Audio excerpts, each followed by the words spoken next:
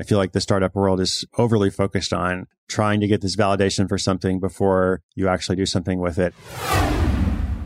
Welcome to The Art of Charm. I'm Jordan Harbinger, and I'm here with producer Jason DeFilippo. On this episode, we're talking with my good friend Chris Guillebeau. He is an author of many books, and he's traveled to every country in the world, which is kind of bananas. His newest book is called Side Hustle, From Idea to Income in 27 Days. And look, we'd never do shows about business and entrepreneurship exclusively, but Chris is really the leader in this space, and he has a unique take on starting something that can really create a lot of change in one's life, if that's what floats your boat here. I also get a lot of questions about this subject, so I'm going to have Chris dig into a lot of those questions. Like, a lot of people think they need a side hustle, but there's a lot of misconceptions about the process. A lot of people have tried before and failed, so they feel like there's something wrong with them. What I like about this book and what I like about what Chris is doing here is this is for regular people with day jobs. This isn't about quitting and going all in, welding my thing in my garage. This should be about building a safety net. It's about a backup plan. It's about more freedom of choice.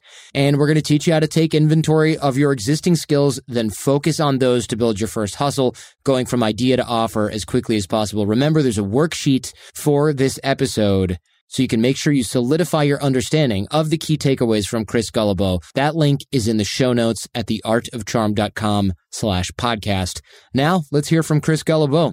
When I first started following you, which was a long time ago, I thought you were on this mission to travel every country in the world. Now you're just going to do 100 cities inside a few of those countries. I mean, nothing new, nothing changed. You're used to this. Right. Well, it's just kind of a compulsion. On the one hand, it's a compulsion. On the other hand, I actually really do enjoy going out to meet my readers and listeners. And for better or worse, all my work over the past 8 years has been informed by those kinds of conversations. So I'm having a good time. I think at the time we're talking, I'm on stop number 12 of 100. So, almost done. I'm in that little home stretch phase. Yeah. 87 left or something? No problem. Yeah. Last mile of the marathon. Are you reading from your book? Because if so, I would imagine you're literally you've got it memorized by now, and you'll sure as heck be sick of it by stop number 98. That's funny. No, I don't read from the book. I do a little talk, and we have conversation and try to keep it interactive and fun. For this book in particular, it's about side hustles. So it's actually really great to go around the room and say, who has a side hustle? What are you working on? And, we usually have some funny stories that come out of that. And then also some actual good connections from people who are trying to get some help with one thing or another, or getting some advice, or just trying to spread the word about their project. So you might see the inside of the last 100 Barnes & Noble bookstores or whatever in America. Yeah, the final begin tour. That's funny. Yeah. There'd probably be only 30 of them left. I'd have to cancel some stops. Yeah, they'll lock the door after you leave and just throw everything into a cart. I used to go to Borders, actually, before Borders went out of business. I really enjoyed, going to some of those places, but that doesn't exist now. Well, Amazon's opening up bookstores, which to me makes sense in a way that is kind of ironic and sad, but it's a cool idea. I mean, look, you go there because your stuff gets delivered there, and then you go there to return something. Probably, maybe they'll charge you for return shipping, but you can bring it to an Amazon store for free, and then while you're in the store, you might as well buy some stuff, right? So yeah, I think it makes sense for their strategy. I think it makes sense for their strategy of putting other people out of business, but that's their strategy. So usually we don't do shows on things like business, entrepreneurship, side hustle. Everything that we talk about on The Art of Charm often applies to side hustle, entrepreneurship, and business. But you're really the leader in this space, in my opinion. I mean, you've been doing this for a long time. What was the first book? It was $100 startup or something. Is that correct? Yeah. The first book was The Art of Nonconformity. And the $100 startup was my second overall book. And then that was kind of my first kind of entrance to this topic. And that was about 5 years ago, and been writing about it ever since and connecting with people ever since. And it's interesting that you say, you don't like to focus on entrepreneurship. This book is not for entrepreneurs. I'm deliberately trying to write for regular people who have jobs and, just want to create more security for themselves. They don't necessarily want to have a startup or be an entrepreneur or quit their job tomorrow or anything like that. So I'm actually trying to present a different kind of message.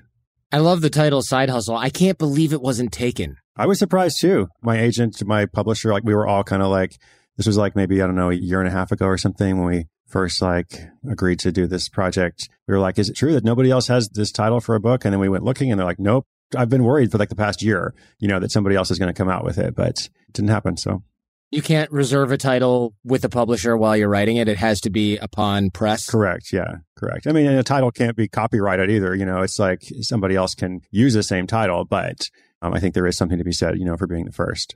You got the title and you got the knowledge, which is great. I love that it's about creating a legit side hustle and not a part-time job? Because I think a lot of people end up creating this part-time job, usually and unfortunately out of a hobby that was like the one thing they liked to do, and now they hate that too.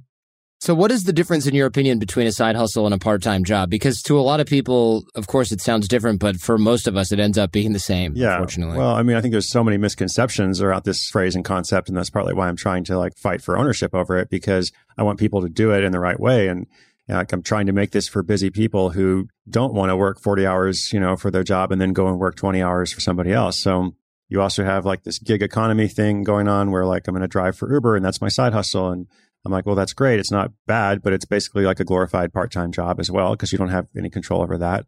So what I'm trying to help people do essentially is to create an asset for themselves and to be able to create something that they look at and say like, well, I made that thing. Like I have control over it. Nobody can take it away. It at least has the potential for some passive income. It has the potential for me to like go to bed at night, wake up in the morning and see I got a PayPal notification that somebody signed up for something or bought my course or registered for coaching or whatever it is. I can build off of that. And maybe eventually one day it'll be a full-time thing, but that's really not the goal right now. The goal is to just establish more security for myself, give me a backup plan, give me options, all those kinds of good things. So what are some of the misconceptions that a lot of people have about this? Because like you said, a lot of folks go, well, I'm going to drive for Lyft or Uber. Nothing wrong with that, but it's a job. It's not a side hustle. And really the point of differentiation here was that the lack of control. Yeah, lack of control, lack of income expansion. Really, I mean, your income is going to be capped essentially by those services. They can change everything. You're in their ecosystem. They set the rules. If they don't like you, you're kicked out. I mean, so I think that's a big thing. And then people hear so much about startups. This stuff about entrepreneurship is kind of shoved down people's throats. And I kind of perceived over the past couple of years that a lot of people feel, kind of judged or shamed. Like if they like their job and they're just kind of want to stay in their job, they enjoy the company or organization they work for. And so all these books and resources and like just kind of general conversation in the culture is that you should quit your job. Like, and if you don't want to quit your job and take a risk, then something's wrong with you. You're just mediocre, you're a peon or whatever. Now, obviously, like there's lots of good companies and good organizations and people who are in different seasons of life. And even if they want to quit their job at some point, a lot of people have mortgages and families and all kinds of reasons why they can't just do that right away. Because we have this focus on startup culture, they have this misconception that this is about taking a lot of risk. This is about taking a lot of risk. It's about spending a lot of money or investing it or otherwise doing something where something really bad could happen. And so I'm trying to hopefully like remove some of that pressure and say, you can do this like with the skills you already have without spending a lot of money in a short period of time. Look at the amount of time that you're spending and the small amount of money you're investing. If it doesn't work, then you're going to have a learning experience. You can go on to do something else. But what if it does work? What if it does actually have the potential to change your life and do something amazing for you? So trying to get people to that place as quickly as possible. This is for a lot of people kind of a binary choice, right? It's either I'm going to be an entrepreneur. And then, like you said, that's a different thing. Then, of course, it's different than just having a regular job. So there's this shame. And this is a kind of this entrepreneur scene, right? Which I'm sure you're familiar with. If you've got a regular job, it's like you're some kind of sucker, you're some kind of loser, you're working for the man, you don't understand. There's another life out there. You're not woke. That's that's kind of what I'm looking for, right? But the problem, like you said, is that a lot of people can't do that. They've got obligations or they like their job. And frankly, I am often a counterpoint. I'm one of the worst people to have at an entrepreneur conference because my view is that most people really should not be entrepreneurs because most of us are not really equipped to deal with the type of flexibility and stress that's required, tolerance of stress that's required for this. A lot of entrepreneurs I know and business owners that I know, if we're 3 whiskeys in, half the time we're like, don't you wish you'd be satisfied with a regular job? And almost universally, people are like, yeah, of course. And when I was first starting The Art of Charm with AJ and Johnny, we had what I called post office days. And what those are when I woke up and went, I'm going to quit and go work at the freaking post office because it's going to be better than this. Right. Because you can leave that behind. Yeah. I was driving by construction sites and I was going, man, at least those guys are in the sun and they're going to get a check and they know what they're going to be doing later. And I would go back and just turn into a little fetus, bald on the couch because of stress and agony of where the business wasn't going. And it was awful. And I think a lot of people who are trying to convince other people to be entrepreneurs, usually they're selling some sort of BS like entrepreneurship kit, but there's always some sort of service attached to it. Very rarely is somebody just going, hey, there's a better life and it's when you own your own business and I don't have anything to sell you, because I've never heard anyone say that, right? you also mentioned like some people actually like their job. So it's not only like this instability issue. It's also, you and I had a conversation about my last book, and that was called Born for This. And it was about careers. And it was actually very enlightening for me because I'd go out and talk to lots of folks, including this woman who is the first female firefighter in Mississauga, Ontario. And like, if you're a firefighter, like you can't be an entrepreneurial firefighter. Like you have to like be part of the organization, right? You have to be part of a structure, a system. And obviously firefighters are doing great work. And if you think about healthcare professionals and all kinds of folks, like my mom worked for NASA her whole career. So same kind of thing. Like if you want to like support the astronauts in space, which is a very noble thing and also exciting, and it has lots of job satisfaction and all kinds of good stuff. Well, you have to be part of somebody else's system. And that's not necessarily a bad thing, as you said. But at the same time, you know, like this is my message. Like at the same time, even if you love your job, I think you need more than one source of income. And that's what I'm trying to help people do, is to create that additional source of income, like without all the stuff that we just talked about, you know, that instability, that stress, that fear, the risk, you know, the loss of money and everything else. I think that this mid-step, right, between owning your own business entirely and having a side hustle. And the reason I'm harping on this so much is because at a lot of entrepreneur-y or make money on the side type of conferences, or even just personal development workshops where I'm a speaker or something, I often see people standing up and going, I just want to announce to everybody that I'm quitting my job, or I just quit my job and I'm going all in on X.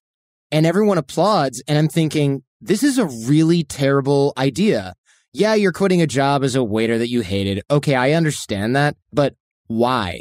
And I've done this from stage 2 when I was doing a Q&A and I did not get invited back to this conference. That's great. But I said, why did you do that? Oh, well, you know, I really want to go all in. You can go all in and you can work. Is it because you don't have enough hours in the day? Well, yeah, that must be it. Cool. What are you spending your time on? And it was like BS crap, you know, Instagram and Twitter, social media awareness. I'm like, you don't have to do any of that. That comes later. Okay.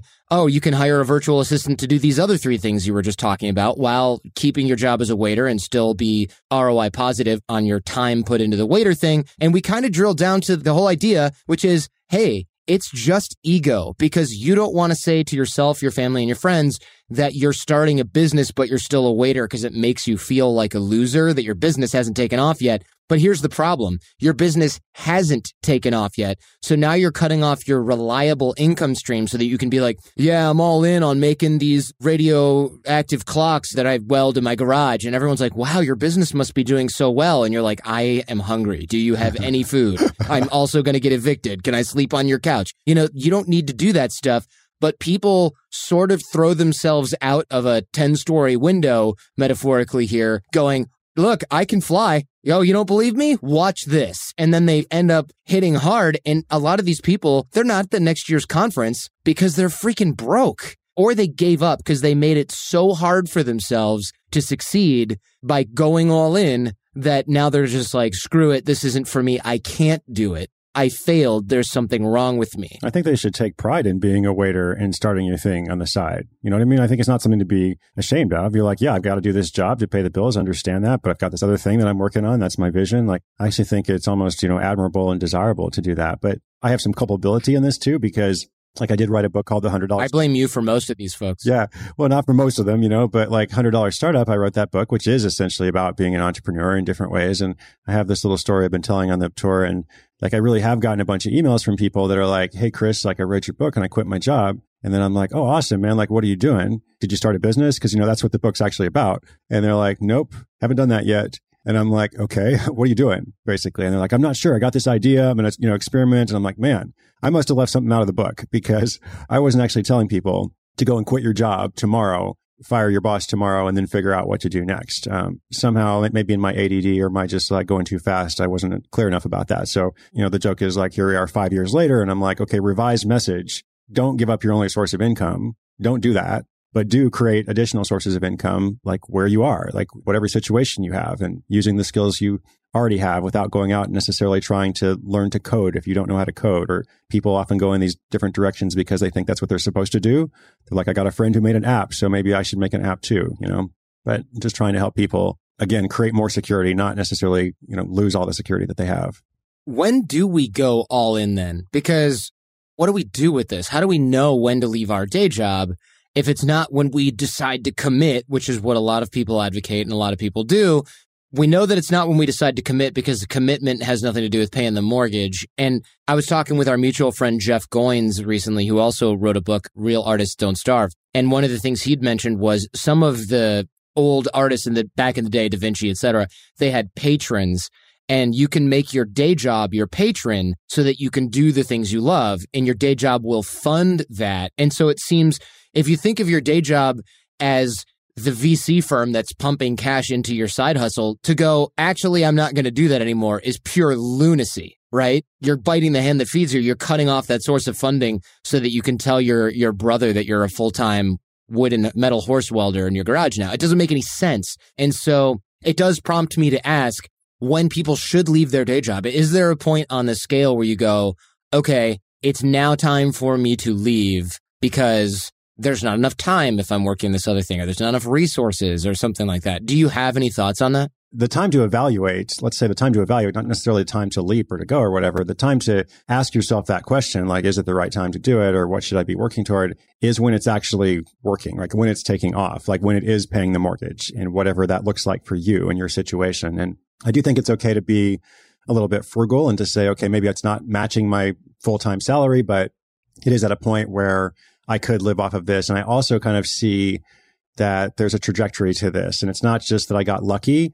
You know, I had one or two good things that happened, but I can actually predict, okay, for the next 6 months or a year or whatever, I have this source of cash flow that's going to be coming in. I think being conservative in those things is smart. And I also see people kind of come to that place and then decide to just keep doing both, basically. And especially if they've been smart about how they've built their project. And there's a story in the book about a woman who is a marketing director for a company in Florida, and she creates these like personalized candy hearts with the little messages on them. And she wanted to do this a few years ago for client gifts for her clients. And she went looking and didn't find a good manufacturer. Like there was one on the 5th page of Google results. And then she emailed them and they had bad customer service. And so she was kind of personally offended by it. And she was like, I'm going to do this myself. I'm going to figure it out. So she created a little business around it. 2 years later, this business is making like $100,000 a year, but it's a seasonal business. Like everything happens around Valentine's Day, January, February. So she has the side hustle and she still has her job. And she says it's actually increased her value at her work. Her employer knows about her side hustle. Like they know that she's going to work because she wants to be there, not just because she has to. And she says that makes all the difference. So you kind of evaluate those situations when you're in a place to evaluate those situations. And what you can do now, you know, if you're not in a place to evaluate those things, is begin building your bridge to that. You know, don't leap without a net, build a safety net, like build a net for yourself so that you have the ability to make those choices at some point. You're listening to The Art of Charm with Jordan Harbinger and his guest, Chris Guillebeau. We'll get right back to the show after these messages. Lennon and McCartney, Jagger and Richards, Watson and Crick, AJ and Johnny. What about the perfect duo when it comes to growing your business? Well, that's you and Shopify. That's right, Johnny. Shopify is the global commerce platform that helps you sell at every stage of your business. From the launch your online shop stage to the first real life store stage, all the way to the did we just hit 1 million orders stage? Shopify is there to help you grow. From their all-in-one e-commerce platform to their in-person POS system, wherever and whatever you're selling, Shopify's got you covered.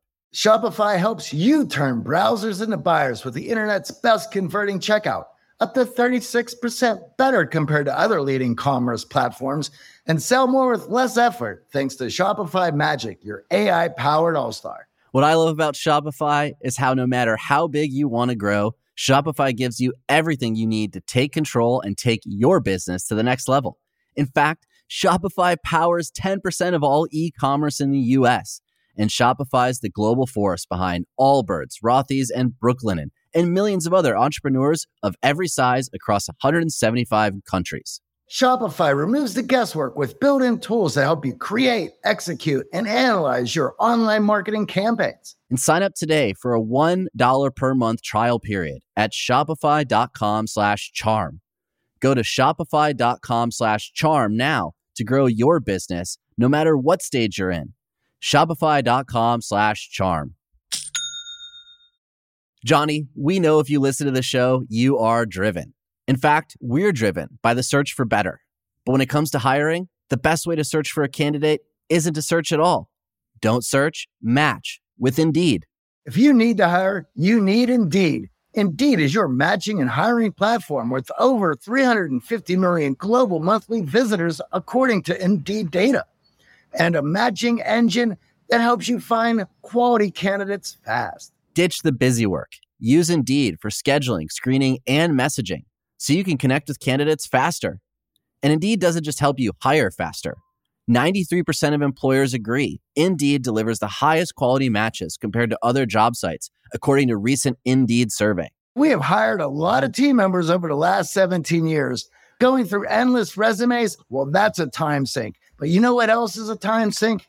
Interviewing endless people, because they're all going to give you the best face forward. That's why we love Indeed, leveraging over 140 million qualifications and preferences every single day. Indeed's matching engine is constantly learning from your preferences. So the more you use Indeed, the better it gets. Join more than 3.5 million businesses worldwide that use Indeed to hire great talent fast. And listeners of this show get a $75 sponsored job credit to get your jobs more visibility at Indeed.com/charm. Just go to Indeed.com/charm right now and support our show by saying you heard about Indeed on this podcast. Indeed.com/charm. Terms and conditions apply. Need to hire? You need Indeed. Thank you for listening and supporting The Art of Charm. And now back to Jordan and Chris.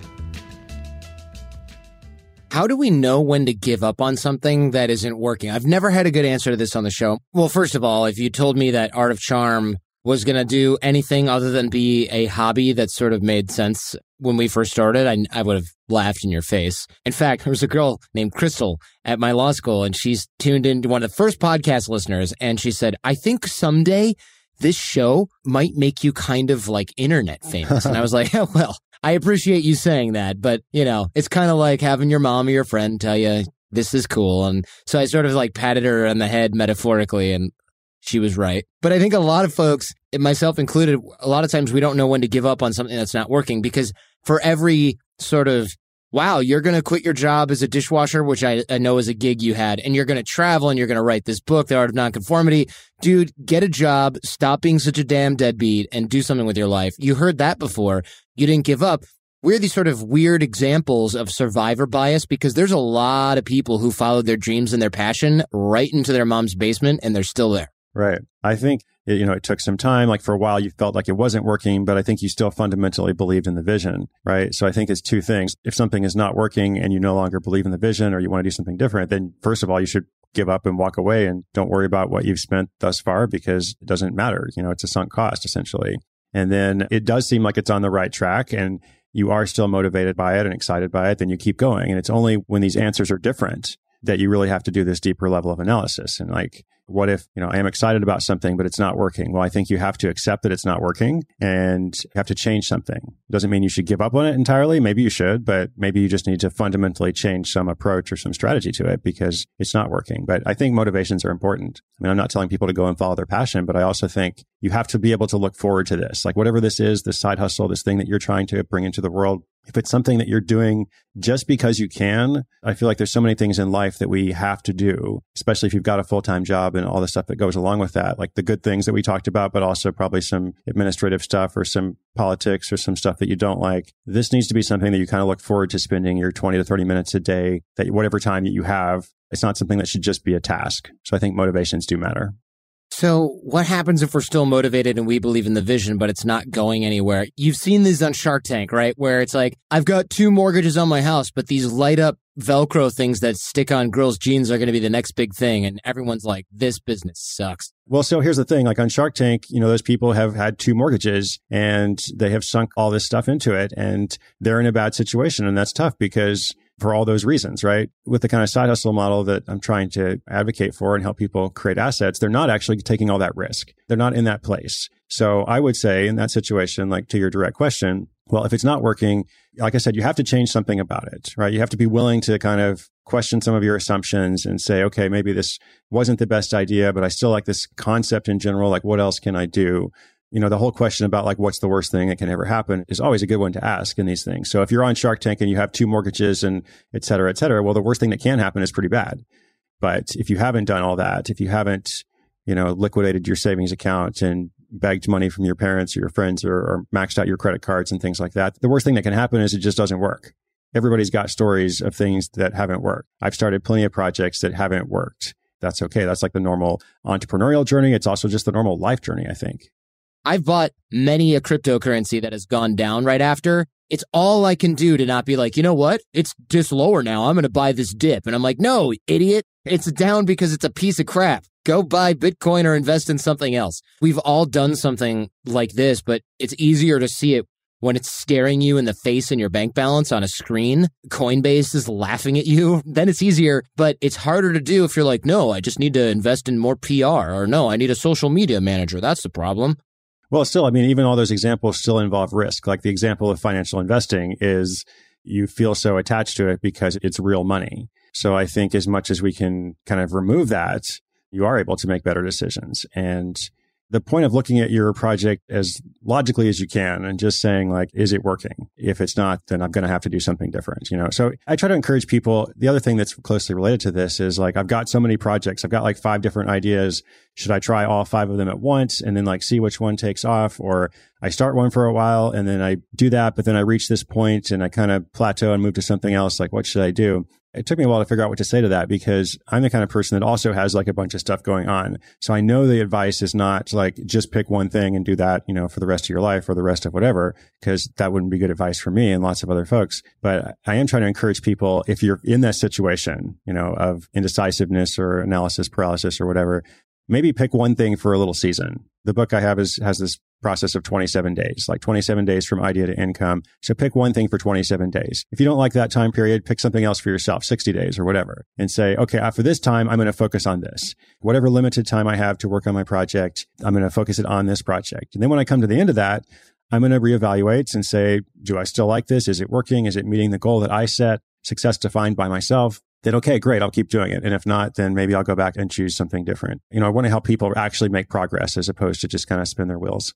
How do you handle some of the most common objections that people have? Look, I don't have time for this. I've got kids. I've got a job. And you hear other folks handle this question in ways that are maybe less than satisfactory or are designed to essentially just make you feel bad about not doing what they say. And I won't throw anybody under the bus, but there was definitely a speaker at a conference recently that said something like, what are you doing between the hours of 10 p.m. and 3 a.m.? And it's like freaking sleeping, man. That's what I'm doing. Yeah. You know, like if you believe in your project, you should get up 2 hours early, you know, tomorrow and every day after that to work on that. And I'm just like, oh my God, that's just terrible advice for people who are already sleep deprived and people who are already like busy working full-time jobs and all the other stuff that they have to do with their life. Like, yes, you could get up 2 hours early tomorrow and work on something. True. Could you do it the day after that and the day after that? No, like, of course not. That's not realistic. So what I'm trying to do is get to the essentials of this. Like, what do you really need? Like, what makes for a good side hustle idea? Which again, like, I think there's a lot of misconceptions about. How do you choose? Like, once you understand like where good ideas come from, how do you choose which idea is best for you? Then what's the minimum you need to develop that idea? Do you need a website? Okay, well, here's how you can make a simple website. Like, what are your other deliverables or outcomes? How can we create those in a short period of time? How can you then get this project out in the world, see how people respond? That's where the validation comes in, by the way. It's not like something you do in advance. Like the validation comes through the experimentation, essentially. And then after that, you regroup. And after that, you're like, okay, then we go into this stuff that we were just talking about when to quit and when to keep going. So trying to encourage people to don't spend 2 hours a day that you don't have, but can you spend 20 to 30 minutes a day? Can you invest in yourself a bit? If you really want to make this a reality for yourself, you're going to have to do something. But how can we get to just what is absolutely essential so that you're not just working a part-time job, to go back to where we started? And I think there's a benefit to being busy as well.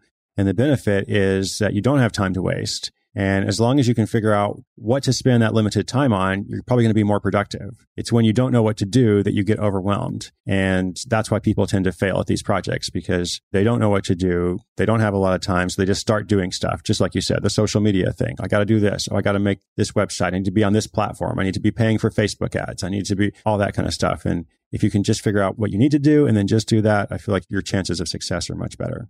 How did you figure this stuff out in reverse? Because I assume you didn't go, good thing I stumbled upon this 27-step plan that worked flawlessly. right? How do you reverse engineer your own process and go backwards? Yeah. I mean, so I've been doing this myself for 20 years, pretty much like my whole adult life, one way or another. And then over the past 8 or 9 years, I've been talking with people and helping people with their side hustle in different parts of the world and different industries and all kinds of stuff. So that's like my starting point, but I don't want to just rely on my own experience. So I don't start with 27 days either, of course. It's not like I say 27, that's a good number. Let me think about how to fill that out. It's more like, what's the best process? Like, what is the method? Like, what do people really need to know? And then I kind of touched on those points a minute ago about where do ideas come from? How do you choose ideas? How do you develop the idea, put it out, et cetera? And then what are the sub steps, under that? What do people really need to know about writing copy for an offer? What do people really need to know about pricing their offer? Like, how do you decide what to price it for? How do you choose a payment method? This kind of stuff. Like, it's all logistics. It's really kind of straightforward. None of it is rocket science by any means. It's about helping people understand that they're already good at something. They are an expert about something, even if they're not sure what it is, understanding how to pull that out and then apply those skills in this new economy kind of way. So I always start with that. Like, that's the process. What is the method? What do people really need to know? And then how can I package it in a way that's palatable, in a way that people can actually follow the process and not just, read the book and get overwhelmed, or read the book and say that's a great book or that's a good book and never do anything with it, which is also kind of a failure to me, at least it's a failure on my part as an author. Like, I actually want people to do something about it. So from the process to the package, then to the actual steps week by week. It sounds a little overwhelming, and it also sounds a little hyperbolic to be like 20 minutes a day. It's like 20-minute abs, right? What can I get done in 20 minutes to work on an actual profitable side hustle? Because I almost just don't believe it. Sure. Well, let's take the 20 minutes out. When I say the 27 days, like I said earlier, if you want to spend more time on it, that's fine. It's meant to be somewhat of a suggested calendar. Now, different projects are obviously going to require more or less time. And that's why I think it's really important to choose the best possible project for you. So I focus a lot on that. It's like, what is the best idea for you? These skills that you have, they could be applied in lots of different ways. What is the goal that you have? Are you just trying to make some extra money? Well, that's fine. We can work on that. Are you just trying to pay off debt or save for a vacation? Are you actually trying to create a sustainable, second income? Are you eventually trying to replace a full-time income? Let's start with the goal and then go from there. So it can take as much time as you want it to take. But I do think if you're strategic in the choice that you make from the beginning, I think it certainly has the potential to not take, a ton of time. And again, also, I'm not trying to say that within 27 days, you're going to have like a startup, like I said, or you're going to have, a 6-figure second income. I try to be really careful in all the stories I highlight, especially people who get to those 6-figure incomes or more. Like, I also talk about their challenges and their failures and like their missteps. And like, they did this, they thought this was a great idea, and it turned out to not be a great idea. But then they went back and did something else. So that's a normal part of the journey. So I never want to say, I'm glad you asked this question actually, because I never want to say that something is easy. Like, I try not to use that word. What I try to say is it can be simple. Like, we can take a complex concept and make it simple. You still have to do the work for it, but I'm trying to save you from doing a lot of unnecessary work that you might do without this process. It almost sounds like an exercise in resilience and grit. And I think a lot of people are intimidated by that as well. Let me frame this example for you. When AJ and I started The Art of Charm, he was doing research in a laboratory, cancer research. And he was like, I cannot have my name on anything, because if my boss gets a Google alert and we're getting a government grant, or I'm working on this product with my boss in this cancer lab, one of the grad students, he's got this side gig, I'm screwed, I'm going to get fired. And I think that's true for a lot of folks. I don't think any boss wants to hear about how you've got a side business, because every time you're late, it's like, why are you late? Oh, traffic, right. Not because you were assembling television remote controls in your garage, like we heard about after you listened to this Art of Charm episode. I think that's changing a little bit. People are in that situation. There are some, of course. I think there's a lot of people who have that perception, but it's not necessarily true. We can talk about the people who are in that situation, but I would just say for every story I hear like that, I also hear from a lot of people who have a boss who is supportive of their second thing or are a boss.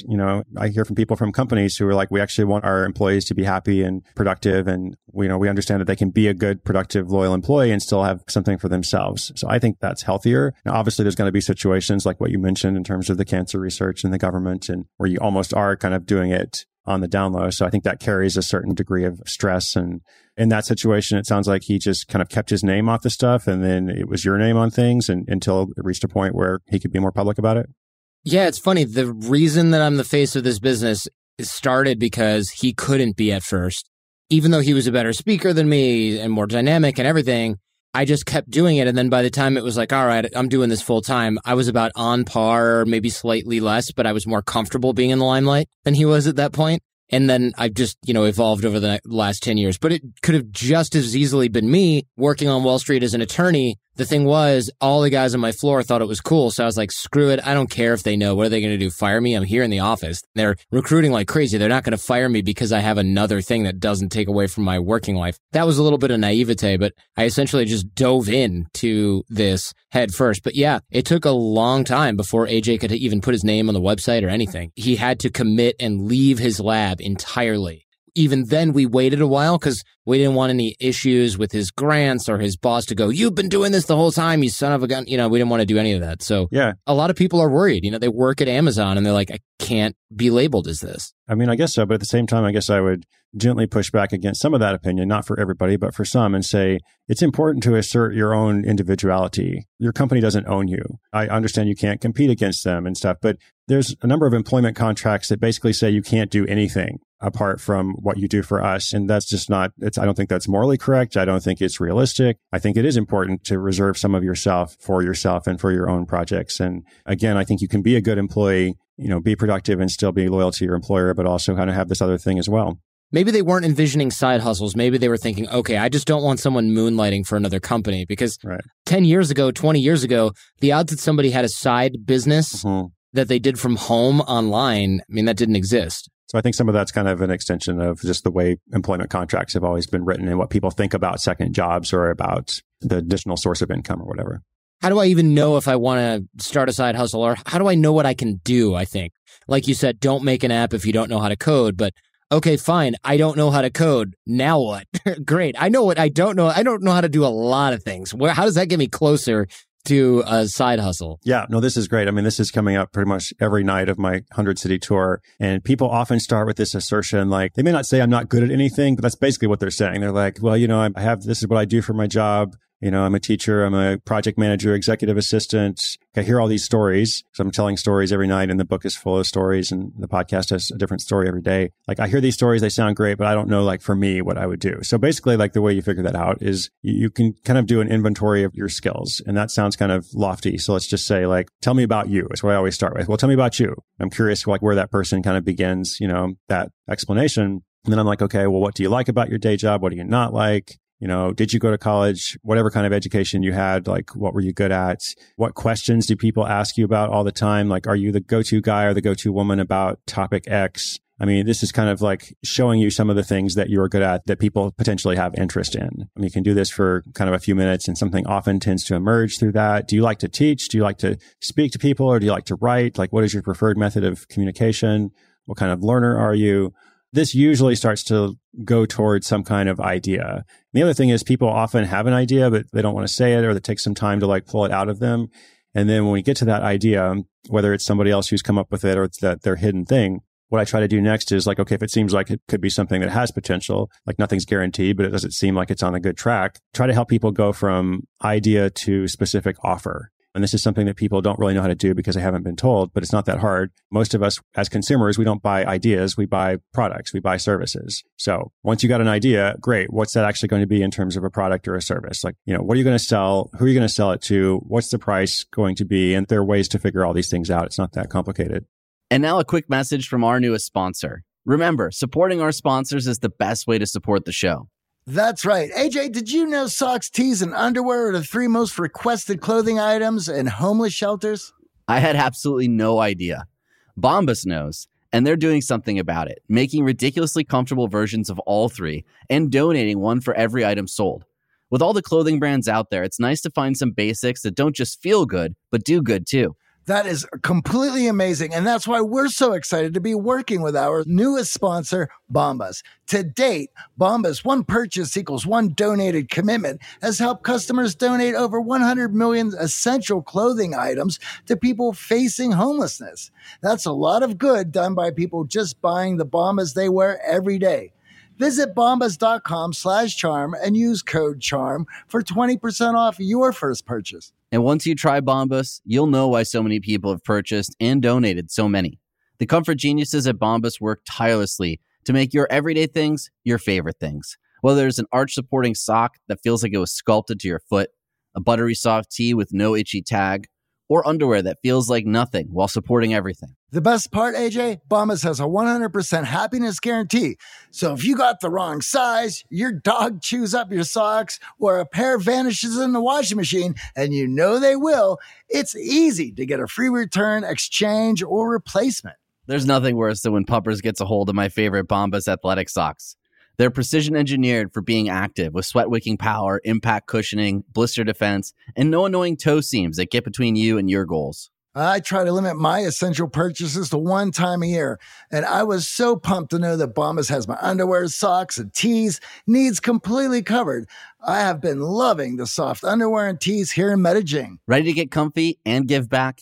Head over to bombas.com/charm and use code CHARM for 20% off your first purchase. That's BOMBAS.com/charm and use code CHARM at checkout. Thanks for listening and supporting The Art of Charm. For a list of all of our amazing sponsors and discounts, visit theartofcharm.com/advertisers. Now, let's wrap up this episode with Chris Guillebeau. What about asking other people for help in this area? Because, for example, and this is just 2020 hindsight for me, I did some presentation in one law class. The teacher of that class was the dean of the law school as well. And he had said, you know, you should be some kind of teacher. And I just laughed. And I was like, why? And he's like, you have a natural propensity for this. You could be really good at teaching people things. You don't have to be a teacher in a school, but I'm just saying you could do this. And I just went like, whatever, man. I didn't care. And I remember it because I thought, well, I do enjoy teaching, but, you know, I'm a lawyer, so whatever. And now, well, I'm using exactly what he was talking about skills-wise. Yep. So other people often recognize what you're good at, even when you can't see it for yourself. I don't always think it's a good idea to just go around and ask your friends about your various ideas. Like, I got this idea to do this thing. Here's my business idea. Your friends may not be qualified, to answer that. Your friends are going to be like, oh, that's awesome. That's great. Maybe terrible. So that's what I think about that. But in terms of figuring out like what you're actually good at, I do think paying attention and asking people around you can be very helpful. To be fair, that's also how I ended up in law school, because an aunt was like, you like to argue, you should be a lawyer. Terrible advice. Right. That I actually heeded. You do have to take things with a grain of salt. If someone says you should do this, you have to think about whether or not you want to. And I know that sounds really obvious, but it's not, because a lot of people think I don't know what to do and everyone says I'd be good at this, giving zero thought as to whether or not you might actually enjoy doing that. It's almost an afterthought, especially in the United States, or I should say maybe in the Midwest where I grew up in Michigan. Do you enjoy your job? I mean, who cares? You need a job, buddy. Doesn't matter if you like it. It's work. It's called work for a reason. You're not supposed to like it. Yeah. Right. Yeah. You're not supposed to like it, and you're not supposed to feel good doing it. Maybe it's good to pay attention to the skill that people are pointing to, not necessarily the direction they're guiding you in. The skills that allowed you to succeed in law school, and obviously like you could have succeeded in a long law career, you just wouldn't have been happy with it. Like, those skills are valid, but there's more than one way to apply them, right? This is the skill of analyzing human behavior, which is what you do in different ways. And then the skill of distilling it and passing it on to people, which is that teaching thing. So I think understanding the skill is important, because then you can go in lots of different directions in it. And that's when you do need to pay attention to your motivations. Just because you could be a good lawyer doesn't mean you should be. From the book as well, going from idea to offer as quickly as possible. And I was speaking with a friend of mine yesterday. I can't remember how this came up, but it was something along the lines of, don't ever ask your friends for ideas. And I said, well, how do you get feedback? And he goes, try and sell them something. And I thought, that's brilliant, because anybody will say, oh, I love that idea. And then you go, great, it's $100. And they go, oh, well, I don't know. I mean, I already kind of have something like that. I don't really need that. And that one's ugly anyway. It's all about that test. That test weeds out a lot of ideas that other people will tell you are good and will never actually sell. Yeah, I think that's good. I think sometimes people have this lens that they look through things when they're like, is that a good idea? They're not really thinking like, is my wallet on the table? Like, is my credit card out? They're thinking like, is that interesting? Is there possibly a need for that in society? Okay, well, maybe I can conceive of somebody with that need. So it's very vague and ambiguous. Whereas, obviously then it's like, okay, here's where the rubber meets the road. And also, you probably know this from lots of other things in life too, but what people want and what they say they want are not always the same thing, which is another reason why you can't just be like, what do you think about this? I mean, I think the best test you can do for a lot of stuff is actually create a, minimal version of the product or the service, like whatever is very basic. And you can do that in 27 days or less, and then put that out and then see what actually happens here. I think that's brilliant. And so we have to get to testing this. Do you have ideas for how we can get to the offer so quickly? Because I think a lot of folks will spend years working on something, honing the website. Oh, I've got to make a business card. I need a 3D schematic diagram. And I've seen this in venture capital, which is shocking. You'll see this and you'll find that there are companies that have millions of dollars and they don't have a prototype, but they have an awesome website and everyone's got double-sided full color business cards that are so thick you could use them as a doorstop. And when can I see this? And does it work? And they're like, oh, hold on. We're not there yet. You've been in business for 18 months. What are you talking about? That's not our stage. We're not actually in that stage yet. Well, that's why this. Right, we're pre-revenue right now. We're pre-prototype right now. Okay. Okay, right. So the side hustle, this is great. The side hustle way is not pre-revenue. There's no such thing as pre-revenue in the side hustle way. What I'm trying to help people do is right from the beginning, you're going to know if your project works or if it doesn't work. The validation often comes through the doing, like I said. And this is another thing that I feel like the startup world is overly focused on, trying to get this validation for something before you actually do something with it. And maybe that makes sense in the Shark Tank world where people are mortgaging their house 2 or 3 times or whatever. But a lot of the projects that I feature, like the woman with the candy heart thing who makes $100,000, I don't know if she could have really validated that. She just did it. I mean, the book begins with a story about this British guy who likes fish. He collects fish, right? So he knows about fish tanks. And so he creates this little website in a weekend with reviews of fish tanks. And he connects that site to Amazon's affiliate program. He makes this site in a weekend. He's a construction project manager. It gets busy at work. So he goes back to work, forgets about it. And a few weeks later, he gets a check in the mail for $200. And he's like, that's interesting. So he puts a little bit more work into it over the next couple of months, whenever he has free time. But eventually he completely, abandons it and just kind of leaves it there. So that was 3 years ago. Every month, in the past 3 years, he's been getting this check in the mail for $700. And I love this story because it's the ultimate side hustle that I kind of talk about. It's an asset. He doesn't have to do anything for it. He's created something for himself that he can point to. It's kind of quirky. It's kind of random, but hey, it works. Is it going to be sustainable for the rest of his life? Probably not. At a certain point, it's probably going to go away, but does it matter? And then third, $700 a month is not money that you can live off of, for most people, but it's $700 a month. And it's allowed him to take an extra vacation every year with his wife. And it's given him freedom. And it also kind of inspired him to do a bunch of other projects, after that. So could you have validated that idea before, you started it? Maybe somehow, but I think you probably would have been better to just make the little website in a weekend and put it out like you did, How do we choose between multiple ideas? What if I love reviewing fish tanks and vacuum cleaners and I'm really good at pottery? Obviously, doing all 3 of these is a great way to make sure that none of them succeed. However, how do I know which one to start with? I like them all equally. They're all equally time intensive. They all cost the same amount. Theoretically, what do we do here? All right. So I've got this little exercise called the Side Hustle Selector. You're going to list these ideas out and you're going to rank them according to some pretty basic criteria. So I think there's 5 or 6 criteria in the full exercise, but let's just keep it simple and say feasibility, profit potential, and motivation. Okay, now you just said that all 3 were kind of equal, but maybe just for a second, let's just kind of discard that and say, okay, do you think that it's more feasible to write your review site about vacuum cleaners versus pottery, for example? If we think about these 3 different industries like fish tanks, vacuum cleaners, and pottery, just estimating which one do we think has the most profit potential? And then motivation, are you really equally excited about all 3 things, or is one of them more in front of you than the other? And I would say often when you do this kind of thing, a pretty clear trend emerges.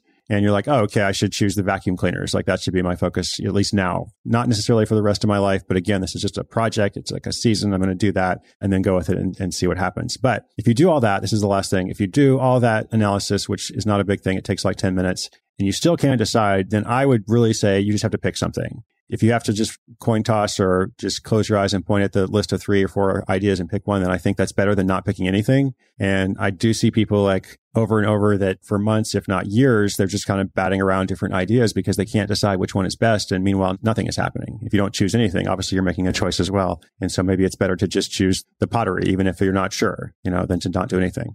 I love that. And if people are going, wait, hold on, I got to rewind and hear all that stuff. We are actually making worksheets for episodes now. So Great. We're going to have that in the worksheet. You ever meet someone and they go, yeah, I have 9 businesses. And you're thinking, no, you have 9 hobbies that you're trying to make profitable and you probably can't pay your rent. Yeah. I mean, I actually met someone once. His bio, I think on LinkedIn or somewhere, was he is active on, I forget the number, but it was a huge number of social networks. It was 60 or something. I was I can't even name 6. I could not name 60 social networks, past, present, So obviously that's impossible to be active in that many networks or to have that many businesses or whatever, Yeah, you're active on Quora because you log in once every 3 months to see if you have any private messages. Yeah, it's just not possible to stretch yourself that thin. And I think a lot of people want to do that because it gives them cachet or it increases the chances of one thing popping and succeeding, but really it decreases the chances of them all because of the limited amount of bandwidth and the idea that you're always going to have hiccups when it comes to side hustles in any business for that matter. So when you're dealing with that and putting out a fire in one, you're ignoring the other. And if you end up putting out all the fires in all of those things, you're just going to hate your life. Right. I want to take the opportunity here as well to ask, you got suckered by an MLM back in the day. Oh, I did. Yeah. Oh, that's right. Yeah, I forgot about that. So a true story, when I was, I don't know, maybe 20 or something, I don't remember like all the details, but it was like I read about this opportunity. It was like a business opportunity, and all I had to do was make a small investment, of course, some like cutting edge thing. And if you invested $2,000 or something, pretty sure that's what I invested. After a month or two, you'd start getting these residual checks. Like if it sounds bad, of course it was bad, but at the time, I don't know. It was like the fantasy, I was like, oh, that sounds great. So I didn't have a lot of money, obviously, at age 20, and I sent $2,000 in. A month went by and 2 months went by, and I start to feel bad. I'm like, oh, did they rip me off? But they actually did a really smart thing, like a smart evil thing. Like it was month 3 or month 4, they started sending out checks, but it was like a check for 12 cents or like a check for like $1 a quarter or something, like these very, very low checks. But the idea was like I would get the check and I'm like, oh, I got a check. Okay. Like it's going to come together, right? It is working. I just have to ramp this up times 100,000 and we're good. Exactly. Yeah. It was like a false hope. In retrospect, they were probably just trying to defer the lawsuits or maybe to get people to invest more. Like I don't remember it, but I just remember like obviously nothing ever happened. And finally I realized, after month 6 and like nothing else ever showed up, like I did a dumb thing and I felt really, really bad about it. I felt shamed. I thought I was pretty smart and I thought I was going to do this thing that was going to end up making me a lot of money and I was going to be a business person or whatever it was that I wanted to be. I don't know. It kind of held me back. And so I thought about that when I was like writing this book because it was weird because I had totally forgotten about that story for like 15 years or whatever. But then I always hear stories of like what people's struggles are and like why they can't move forward and what gets them stuck. And so for me, I remember this was something that had me stuck for a while because I just kind of hated myself over it and would like beat myself up. And finally, I had to realize like, first of all, like, there's no good like moral to the story. Like I wish I hadn't done that. It's not like I say, oh, I'm so glad I had that lesson because like I'm a better person now. Like, no, I wish I hadn't spent, $2,000 to like a crooked company or whatever. But at a certain point, I have to think about myself and like, I'm not helping myself at all if I just keep living in that moment or living in that past. I got to just kind of say, okay, screwed up. Oh, well, got to move forward. Got to do something better, got to do something more. And so just try to think about that of like, if you've screwed up about something in your life, well, so have I, so has everybody. And the choice that we have to make is what's next? What are you going to do next? And that's how I'm actually signing the book. For each book, I have like a little different inscription that I use. And for this book, I've been signing it like, hey, Jordan, what's next? Chris Guillebeau, because I want people to think, what am I doing next? What am I trying to create for my future? How am I going to try to build some of this security and maybe get a project like this for myself? The book, of course, Side Hustle from Idea to Income in 27 Days. And this isn't get rich in 27 days. This is maybe make some dough off of your idea that you then turn into action. It's funny because it seems like a small promise, but it's actually quite a bold promise, but it's very doable. I think a lot of people spend a lot of time juggling ideas around, maybe taking some action here and there, but sales is always the last thing, right? Oh, I don't want to ask them. I feel like I'm putting people out. That's always what comes last. And unfortunately, it's really the way to tell if what you have is worth anything.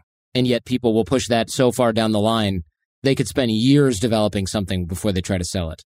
The concept of a relatively small amount of money, I have seen over and over, it can be very empowering for people. If you've never done this before, if like your whole income, your whole life has come from a paycheck from an employer, and then all of a sudden you get this PayPal notification for $40 or for $100, or you get your first customer, your first client, like it just feels so great. Like I talk about this every night on the tour and I can look across the audience and like, how many of you have had that? I ask, and like people just have this smile come across their face. They realize just how empowering it can be. So I feel like once you start going down this road, all you're doing is creating options for yourself. You're going to have more possibilities, and you may choose to invest, more in the process and like, oh, actually, I want to have an actual business. Or you may just want to have that extra money, or you may just want to be able to look back and say, I made that. But I feel like there's no downside to getting that small success because it can only lead you to more things later. I hear you. And I can vouch for side hustles in general. My first side hustle was, and this is dating me pretty well here. Back in the early 90s, mid 90s, when my friend's dad was like a financial broker of some kind or stockbroker, I was the only one that anybody knew that could use the internet. And so I would go in and get financial information from, I don't even know what it was at the time, NYSE, New York Stock Exchange or something like that. Somebody had some university, I think, had a ticker up there. And I would print off this stuff and bike over to his house. And he'd give me $150. And I did that like every week once. I don't know exactly what he was doing, but I was arbitraging the fact that he could probably get, I don't know if this even existed, a Bloomberg terminal, which today is $2,000 per month to get up to the minute financial information. Since nobody had up to even the day financial information, his company had a massive advantage if I was able to go there and print out information and give it to him. And that was $150 to a 14-year-old kid. You might as well just gold plate my BMX bicycle. My Huffy was ballin'.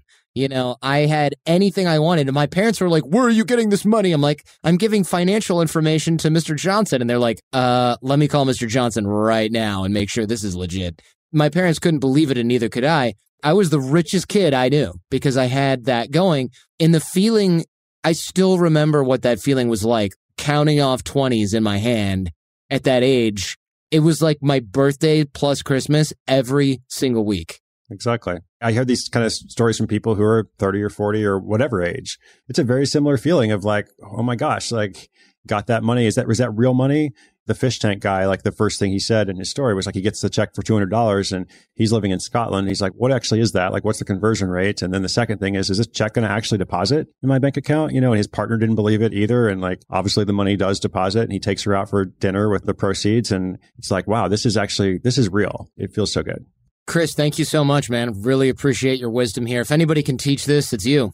Well, thank you. It's always an honor, and thank you so much for having me.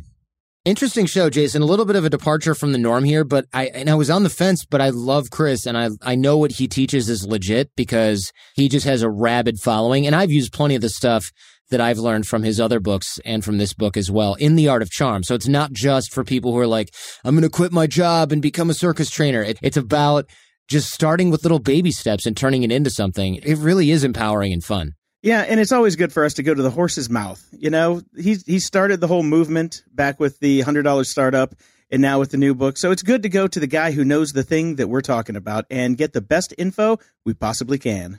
Right, and has done it and has helped a million other people do it as well. And not just, I need to write a book. What can I do? Oh, let's talk about business stuff because I worked at Kodak for 5 minutes. No. So that's why I think he's a great source for this. So great big thank you to Chris Guillebeau. The book title is Side Hustle. Of course, that'll be linked up in the show notes for this episode as well. And if you enjoyed this one, don't forget to thank Chris on Twitter. We'll have that linked in the show notes too.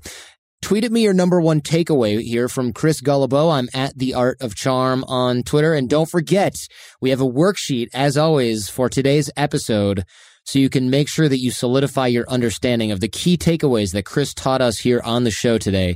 That link will be in the show notes at theartofcharm.com/podcast.